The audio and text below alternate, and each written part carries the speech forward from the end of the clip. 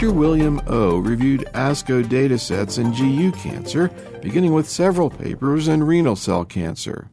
The CLGB, as well as a European group, have studied in a randomized phase 3 fashion interferon alpha plus or minus bevacizumab in patients with newly diagnosed metastatic renal cell carcinoma.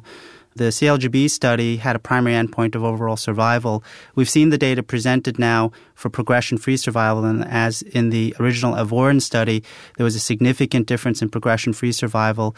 This was the first presentation of the overall survival data at ASCO this year. And what was found was that, in fact, there was no significant difference in survival between the two arms. There was a trend in favor of the group that received interferon plus bevacizumab, but it wasn't statistically significant and did not meet the primary endpoint of their study. What was your take on this? In breast cancer, we've gotten to the point now where we hardly ever even look at survival in metastatic trials because there's so many post-trial events that affect that. Is that what's happening now in renal cell? I think it is. Part of the issue here, of course, is that there are other available tyrosine kinase inhibitors. And in fact, Dr. Rini did try to evaluate this in his study by looking at second-line therapies, including the tyrosine kinase inhibitors like sunitinib and sorafenib. And what they found in their post-hoc analysis was that it didn't seem to be different. Survival didn't seem to be different whether or not patients received second-line therapy and depending on the type of therapy they received. So I do think you're right that looking at a survival endpoint in an era where there are multiple salvage therapies available and where the majority of the patients, in fact, did receive second and even third-line therapy, that it's very hard to use survival as an endpoint. I want to ask you also about the paper presented by Escudier looking at another presentation of the Avorin study, looking at the same combination, and maybe we can sort of put the two together. Yeah, I think these two abstracts and papers really have to be thought of as a pair of studies. They weren't initially planned together, but in fact the designs were quite similar. One key difference is that the Escudier study, the Avorin study, had a placebo control. So especially for progression endpoints, I think that's particularly important, but for survival it shouldn't matter. That said, they're both large, well-powered studies, and both of them did not show a statistically significant difference in survival. Like the Rini CLGB study, they did look at whether or not second-line therapies made a difference. They also looked at kind of Western and Eastern Europe because the use of second-line therapies may matter depending on the insurance status of that nation. And none of that seemed to matter in terms of predicting whether there was a subset of patients who would benefit from bevacizumab. Any way to compare indirectly these results to what's seen with, for example, sunitinib? It is an interesting thing. We know from both of these studies that the response rate with the combination is higher than one might expect with either interferon or bevacizumab alone. It was about 25%. You might expect with bevacizumab alone, the response rate would be about 10%, with interferon under 10%. So there does seem to be some synergy between the two, but I think many clinicians are really not anxious to go back to using interferon in patients with metastatic renal cell, particularly with available therapies like sunitinib and sorafenib. I think the real question is whether or not we have a set standard of care for first-line therapy. This is clearly an available combination in Europe. It's still unclear whether or not bevacizumab plus interferon will be approved by the FDA as a first-line therapy in the United States, but there's no question that it has activity, but we don't have any real comparative data as to whether sequencing this type of regimen compared to an upfront tyrosine kinase inhibitor would be superior. What about survival with TKIs? I think the issue there is that there is evidence that there is a survival benefit. We know that progression-free survival is significantly better, but in a modern era now where we are studying, for example, new tyrosine kinase inhibitors, again, for the same reason, it's going to be very hard for us to show first-line therapies whether a TKI will actually have a survival benefit because so many patients will be receiving second- and third-line therapies. What do we know about sunitinib versus interferon in terms of survival? We know that that was the definitive study that, in fact, was performed by Motzer et al. And showed that there was, in fact, a suggestion of a survival benefit. So I'm just kind of curious when you think about bevacizumab. I mean, the Avorin study, I think, showed that you could significantly reduce the dose of interferon without having a big impact on efficacy. Do you see the way forward in terms of bev alone or bev interferon or some combination? I think the problem with this combination is that at least American oncologists will generally not have a favorable opinion of interferon. And even with the lower dose interferon, I think the real question is to what extent the combination is both safer and how effective is it in relation to a frontline sunitinib type of approach. I think the real issue is that with regard to quality of life and toxicity, that in fact interferon continues to be a very difficult drug for many patients to tolerate over the long term. So that said, in a head-to-head comparison, for example, with sunitinib, we don't know if the quality of life with a combination like interferon plus bevacizumab would have any significant quality of life advantage or disadvantage compared to long-term sunitinib. What about bevacizumab alone? Clearly, I think that would be less toxic, certainly in terms of side effects than sunitinib, but what do we know about its efficacy? Well, we don't have any phase 3 data. There is randomized phase 2 data that was the original Yang publication that showed that the response rate's about 10%. It's clearly more well-tolerated when you give it alone, although we've learned a lot since that time about the toxicity of bevacizumab, certainly in other disease states. I think it's a well-tolerated treatment as a single agent. I think, though, the randomized data really doesn't give it as a single agent. So whether or not it's approvable in this situation and whether oncologists will actually use this as a single agent as opposed to the combination, I think remains unclear. In our practice, we don't use this combination as a frontline therapy because I think of the availability of simpler and clearly demonstrated active agents that are oral and therefore easier for many patients to tolerate. What about bevacizumab either alone or with interferon as second-line therapy? I think it's a reasonable consideration. I think clearly there's questions about whether efficacy is different. There are studies that have shown that bevacizumab has activity in the second line after, for example, a TKI. I think that said, there's randomized control data, level 1 evidence that suggests that other drugs, RAD001, for example, or sorafenib after interferon or cytokines is approved for those indications. So the real question, I think, is what is the role for example, bevacizumab alone? Is there a specific salvage role for it? I can say that in many practices, there are issues about, for example, whether or not it may have a different enough side effect profile that, for example, in a patient who could not tolerate a tyrosine kinase inhibitor or may not tolerate or have progressed through an mTOR inhibitor, that perhaps consideration of single-agent bevacizumab is reasonable.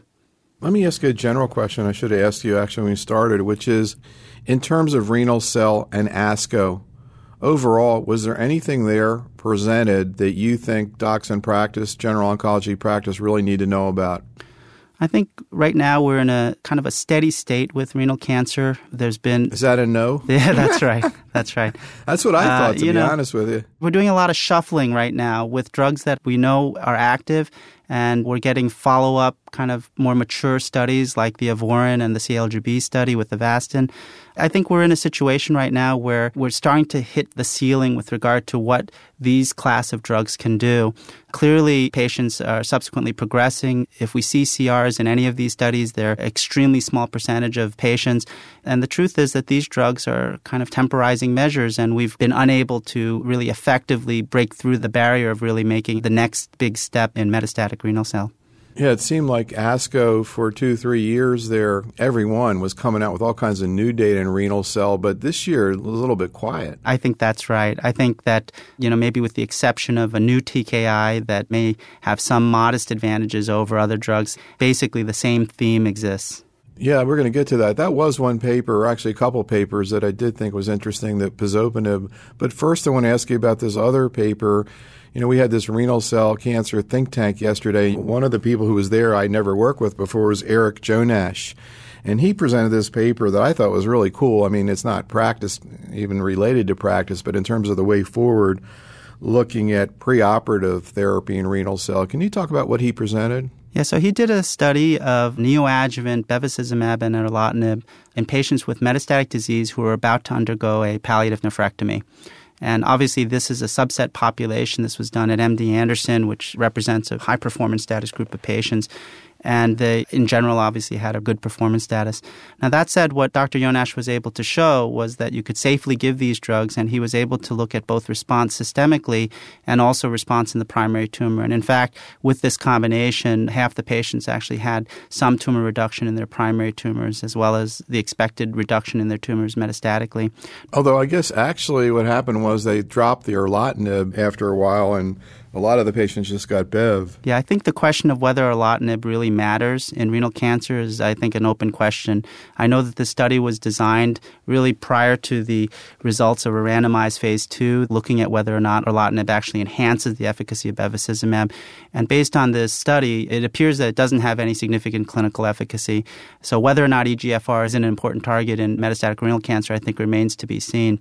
As you said, I guess it was the Bukowski paper really said there's no difference between the two. That's right. I think the other interesting thing about this type of study, and whether it matters for physicians in practice or not, I think remains to be seen, but it's a way for us to understand patterns of resistance to tyrosine kinase inhibitors. So it turns out that you can give drugs like bevacizumab and TKIs prior to surgery. Obviously, there's a greater and greater amount of evidence that you can do so safely as long as you wait the appropriate number of half-lives before taking the patient to an operation. Yeah, I guess it was just that, oncologists are used to seeing studies in breast cancer and rectal cancer, these translational studies where people, as in this situation, get a therapy and then at surgery they're able to get this specimen and really try to figure out what's going on with the pathways. And that was what I thought was interesting. Like maybe renal cell can start to get in that same kind of ballgame. Well, he did show in some exploratory work that there was suggestion that a specific pathway that was linked to PI3 kinase was dysregulated at a higher level, and that might predict a mechanism by which these tumors are becoming resistant to anti-VEGF therapy. It's hypothesis generating. I think it makes us think about ways of inducing complete responses in the primary tumors. But it is interesting, too, that generally speaking, it's been well known that if you give a patient with an intact primary, drugs such as bevacizumab or sunitinib, that their responses in the primaries are different from their responses in distant metastatic disease sites. And that makes you really believe that there's probably greater heterogeneity to these tumors than we have biologically appreciated. And I thought it was great that kind of translational work could get done. I mean, they had 42 people they were able to do this in. I thought that was pretty cool. Anyhow, getting back to more pragmatics, or hopefully soon to become pragmatics, which is, you mentioned the paper by Cora Sternberg looking at pazopanib. Can you talk about that? And then there was another study on pazopanib presented too. Yeah, so pazopanib is a new VEGF tyrosine kinase inhibitor. It has a range that's very similar to a drug like sunitinib in that it targets VEGF and PDGFR. And a randomized trial was done in Europe, led by Dr. Sternberg, of over 400 patients who received pazopanib versus placebo. And the thing about this study, I think, that was probably the thing that jumped out at me the most, is that both the response rates were very comparable to the response rates of sunitinib, and the toxicity profile appears to be somewhat more favorable. It's hard to compare studies, obviously, unless you're going head-to-head. And in fact, as many people know, there is a pazopanib versus sunitinib study going on, but we'll have to see whether the toxicity profile holds up. But in this study, it appears that for example, rates of toxicities like hand-foot syndrome, rash, fatigue, and asthenia, proteinuria may be less with this drug. And I think given what we've learned over the past few years about the chronic toxicities of very active drugs like sunitinib, the hope would be that if you can parallel the efficacy but decrease the toxicity, that might be an important advance. What do we know about sort of the cleanliness of pazopanib compared to sunitinib in terms of what targets it hits? I think, right now, if you look at the IC50s of these drugs preclinically, they're fairly comparable. I mean, they both hit VEGF receptor as the primary target. They also both hit PDGF. They also hit c-KIT. So whether or not one is going to hit the targets, the clean targets that are more important in renal cell cancer, I guess partly depend on whether we understand what the true targets should be in renal cell carcinoma. I think many of these drugs are clearly VEGF targeting, but some of these other pathways may be more important. And these kind of dirty tyrosine kinase inhibitors may have some activity. They clearly have more activity, for example, than an antibody like bevacizumab, at least when you measure response rate alone. One of the things that came out of this think tank yesterday, and I'm curious about your thoughts, which I really hadn't thought about before and really heard before, was the sentiment of, in the past there have been situations where with chemotherapy we really believed we needed to get the dose in order to have optimal benefit. And yesterday I was hearing kind of the same thing about the TKIs in terms of the feeling that the more drug you can get in, quote, so to speak, the greater likelihood of benefit or anti-tumor effect. Do you sort of buy into that paradigm? Well, that's an interesting idea because the whole idea behind targeted therapy, as you know, Neil, is that this wasn't going to be a dose-related benefit. In other words, once you're able to kind of saturate all the receptors that needed to be saturated, that giving more wouldn't matter. I think that may reflect the fact that these drugs, although very good at blocking the receptor, may be very close to the kind of toxic therapeutic range. In other words, if you were able to saturate all the VEGF receptors with these agents, but toxicity didn't happen for another 2 or 3-fold dose, then you wouldn't have any issue. But I think that one rationale is that if the toxic dose is very close to the therapeutic dose, then clearly dose intensity matters. And since we know that many patients do require breaks or dose reductions, for example, with a drug like sunitinib, in fact, if a patient's saying to you that the best thing about their treatment is they're 2 weeks off of the treatment, then it is telling you something about the toxic therapeutic ratio. So I think it's ironic that we've come from, let's say 5 years ago, when people were very excited about the idea of really truly targeted therapy, to now where we're getting dirtier and dirtier kind of multi-targeted tyrosine kinase inhibitors, and in fact having to increase the dose to get the maximal efficacy. These are some principles that we know for many years were principles of cytotoxic chemotherapy.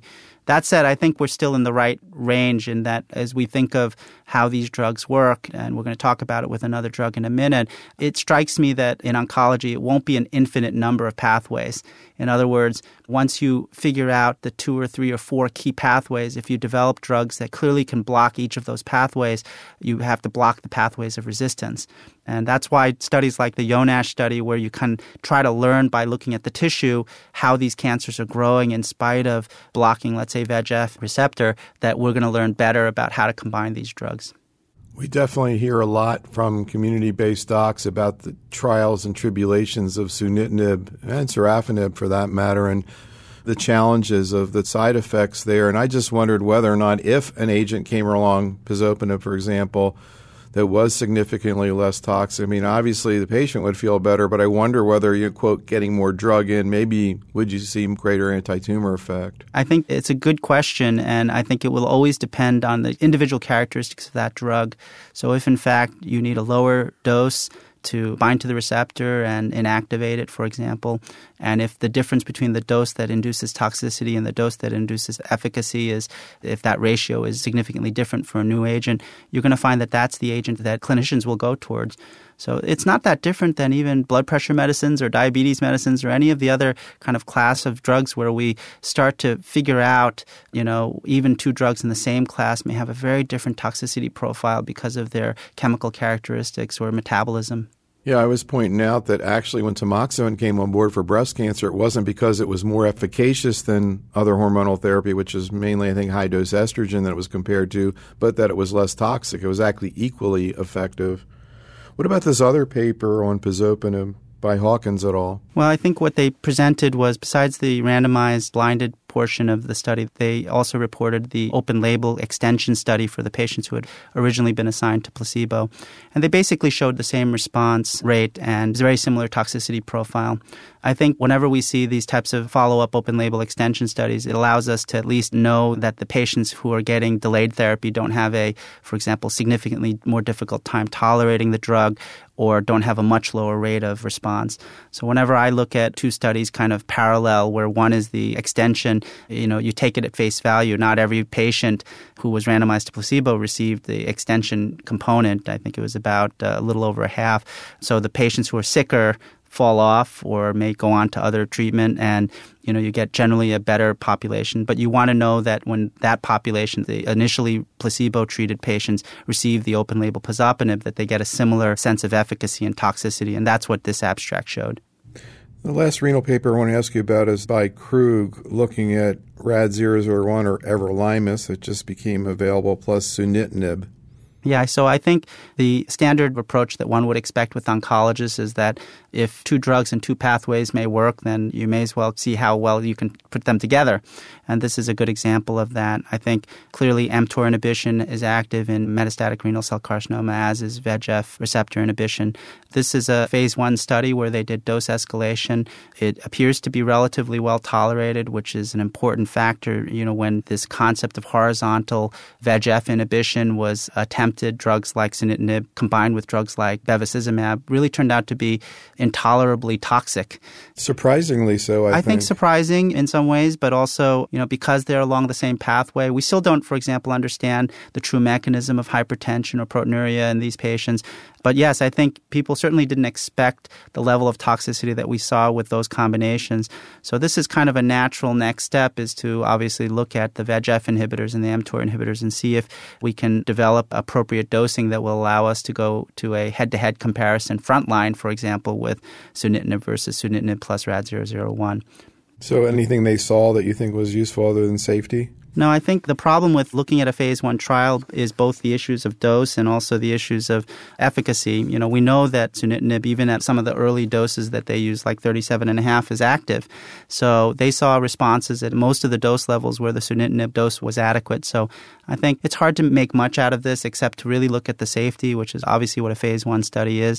I think the fact that they were able to dose escalate, and if they're able to find the appropriate phase 2 dose, you probably will see a larger phase 2 study of this combination in a multi-center study. And at that point, if it looks like you're seeing a significant delay in progression and or response rate, it may go into a randomized phase 3 study. What were your thoughts about the paper from Han et al. From the Hoosier Oncology Group looking at cis, gem, and bev with urothelial cancer? Yeah, this was primarily bladder cancer, although they allowed upper tract disease as well. So this was a multi-center Hoosier Oncology Group study, and obviously GemCis being the standard of care for first-line metastatic urothelial cancer, the obvious next combination is to see whether or not bevacizumab may enhance response. One of the interesting things about this paper was that, in fact, there was quite a lot of toxicity, thrombosis and pulmonary embolism seen when they first started the study. And part of this may have been related to the gemcitabine dose. They started at a gemcitabine dose of 1,250 milligrams per meter squared. So they actually, in the middle of the study, decreased the dose to 1,000 milligrams per meter squared, which is probably more what most oncologists would be using for their metastatic urothelial cancer patients. And after they decreased the dose to 1,000, they saw a lot less thrombosis. It was interesting because that wouldn't have been my thought to decrease the dose of gemcitabine. It would have been to worry about whether bevacizumab is, in fact, what's causing the thrombosis. But when they did decrease the dose, for whatever reason, they saw much less thrombosis, pulmonary emboli. So this is important because the CALGB is about to undergo a phase 3 study of GemCis versus GemCis bevacizumab with a survival endpoint in transitional cell or urothelial cell carcinoma. So I think urothelial or bladder cancers have been one of the real tough nuts to crack in GU cancers. There's been really no effective therapy beyond gemcitabine and platinum in the last decade. Vinflunine, which is a new vinca alkaloid, may wind up being approved in Europe on the basis of fairly modest data. So any data that suggests that maybe a new combination might have activity in a phase 3 trial is welcome. The problem was that the response rate and the time to progression that they saw in this study, again, a phase 2 study, was not particularly encouraging. The patients lived a little bit longer than they might have expected, about a year and a half. But I think the real concern is that bladder cancer patients may experience more toxicity. So we'll have to wait and see what the phase 3 study shows. Let's run through a bunch of prostate cancer papers. What about the paper that you presented looking at neoadjuvant chemotherapy with docetaxel and bevacizumab? So along the lines of our prior discussion with renal cancer and bladder cancer, in prostate cancer, there's an ongoing CALGB trial looking at docetaxel with or without bevacizumab in hormone refractory or castration-resistant prostate cancer. Our interest in doing a neoadjuvant study with the combination of docetaxel and bevacizumab really related to whether or not we could deliver chemotherapy better to the primary tumor. The other thing we've always been interested in is looking at markers of resistance, similar to the discussion with the renal cancer study of whether or not we can take these primary specimens after chemotherapy and determine why they continue to grow or why we haven't eradicated them. So we treated in our study 42 patients, a multi-center study with up to 6 cycles of docetaxel and bevacizumab. We left bevacizumab off of the last cycle, so that, in fact, patients could have less risk of wound dehiscence or other surgical complications. And what we presented at this meeting was really primarily response data. We used endorectal MRI response, and we found that about 39% of the patients had had a major MRI response. That's in contrast to about 20% of patients who had responded in a prior study of docetaxel alone. So this is early yet. We still haven't done the pathology reporting yet, but it suggests that we can start to look at endpoints and maybe start to think about ways of measuring proportional efficacy. Can we increase, for example, the degree to which these tumors shrink in these patients by adding additional therapies like bevacizumab and perhaps newer targeted therapies? I guess the other thing is that in metastatic disease, we're waiting on a study looking at docetaxel alone or with bevacizumab. Do we know where that stands in terms of maybe reporting? I mean, there are a whole bunch of tumors, obviously, right now where we're using chemo and bev. That study, it's a CALGB trial, finished accrual over a year ago, and it's expected that the survival endpoint will be met sometime in 2010. So that would be my expectation, given the median survival of men with metastatic CRPC. So we hope to know within a year or so whether or not bevacizumab has a role in metastatic CRPC. Any predictions? It's tough to predict, as you know, because you're always wrong half the time, or maybe more. That said, I think that the rationale is very strong, and we know that this is what led to the approval of bevacizumab in other solid tumors, but it hasn't been a slam dunk in every cancer. So I think it has a 50-50 chance of being a positive study. What about this paper looking at abiraterone? This data has been presented in several meetings now. These are updated, looking at abiraterone acetate. Abiraterone is generating a lot of excitement. It's a lyase inhibitor that blocks the enzymes that stimulate the growth of adrenal steroids to testosterone. It turns out what's most interesting about castration-resistant prostate cancer is that this is not just happening in the adrenal gland, but it may be happening in the prostate tumors themselves. In other words, they may be modifying or altering the genetic machinery to actually upregulate these enzymes. So one way in which drugs like abiraterone may be working is that they are actually shutting down production of adrenal androgens at the tumors themselves. So this study showed that after chemotherapy, about half the patients have a 50% or greater PSA response. Very encouraging time to progression. And this has already led to a phase 3 study, which is already accrued.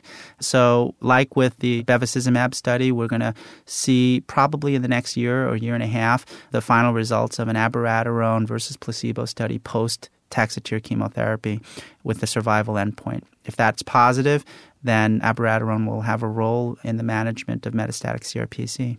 Again, any predictions? I'd predict that this drug is going to be approved. I think that the level of activity that you're seeing in the phase 2 studies is high enough that it clearly benefits patients and it's clearly having sufficient duration of benefit that it could lead to a survival benefit. But that's obviously still a guess. What about the paper that came out of Memorial looking at docetaxel and samarium? So Michael Morris has shown that you can safely combine radiopharmaceuticals with chemotherapy.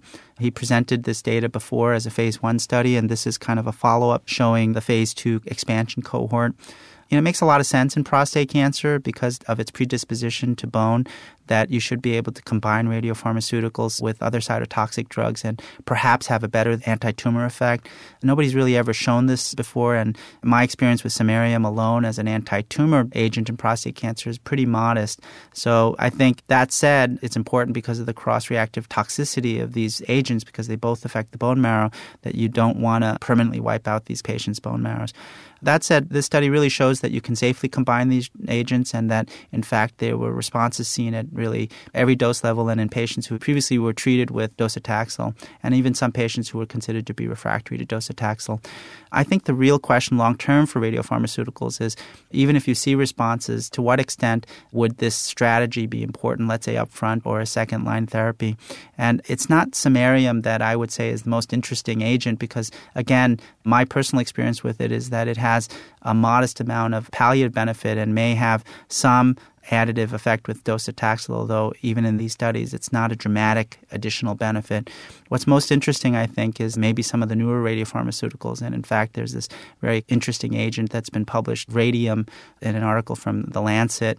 Radium is an alpha emitter and actually has quite a lot of more energy, but with a very narrow radius. And I'm not a radiation specialist, but in fact, that would be what you'd ideally want from a bone-localizing radiopharmaceutical. You'd want high energy, narrow radius, and in fact, you may be seeing more radiopharmaceuticals in the future, either alone or in combination with chemotherapy.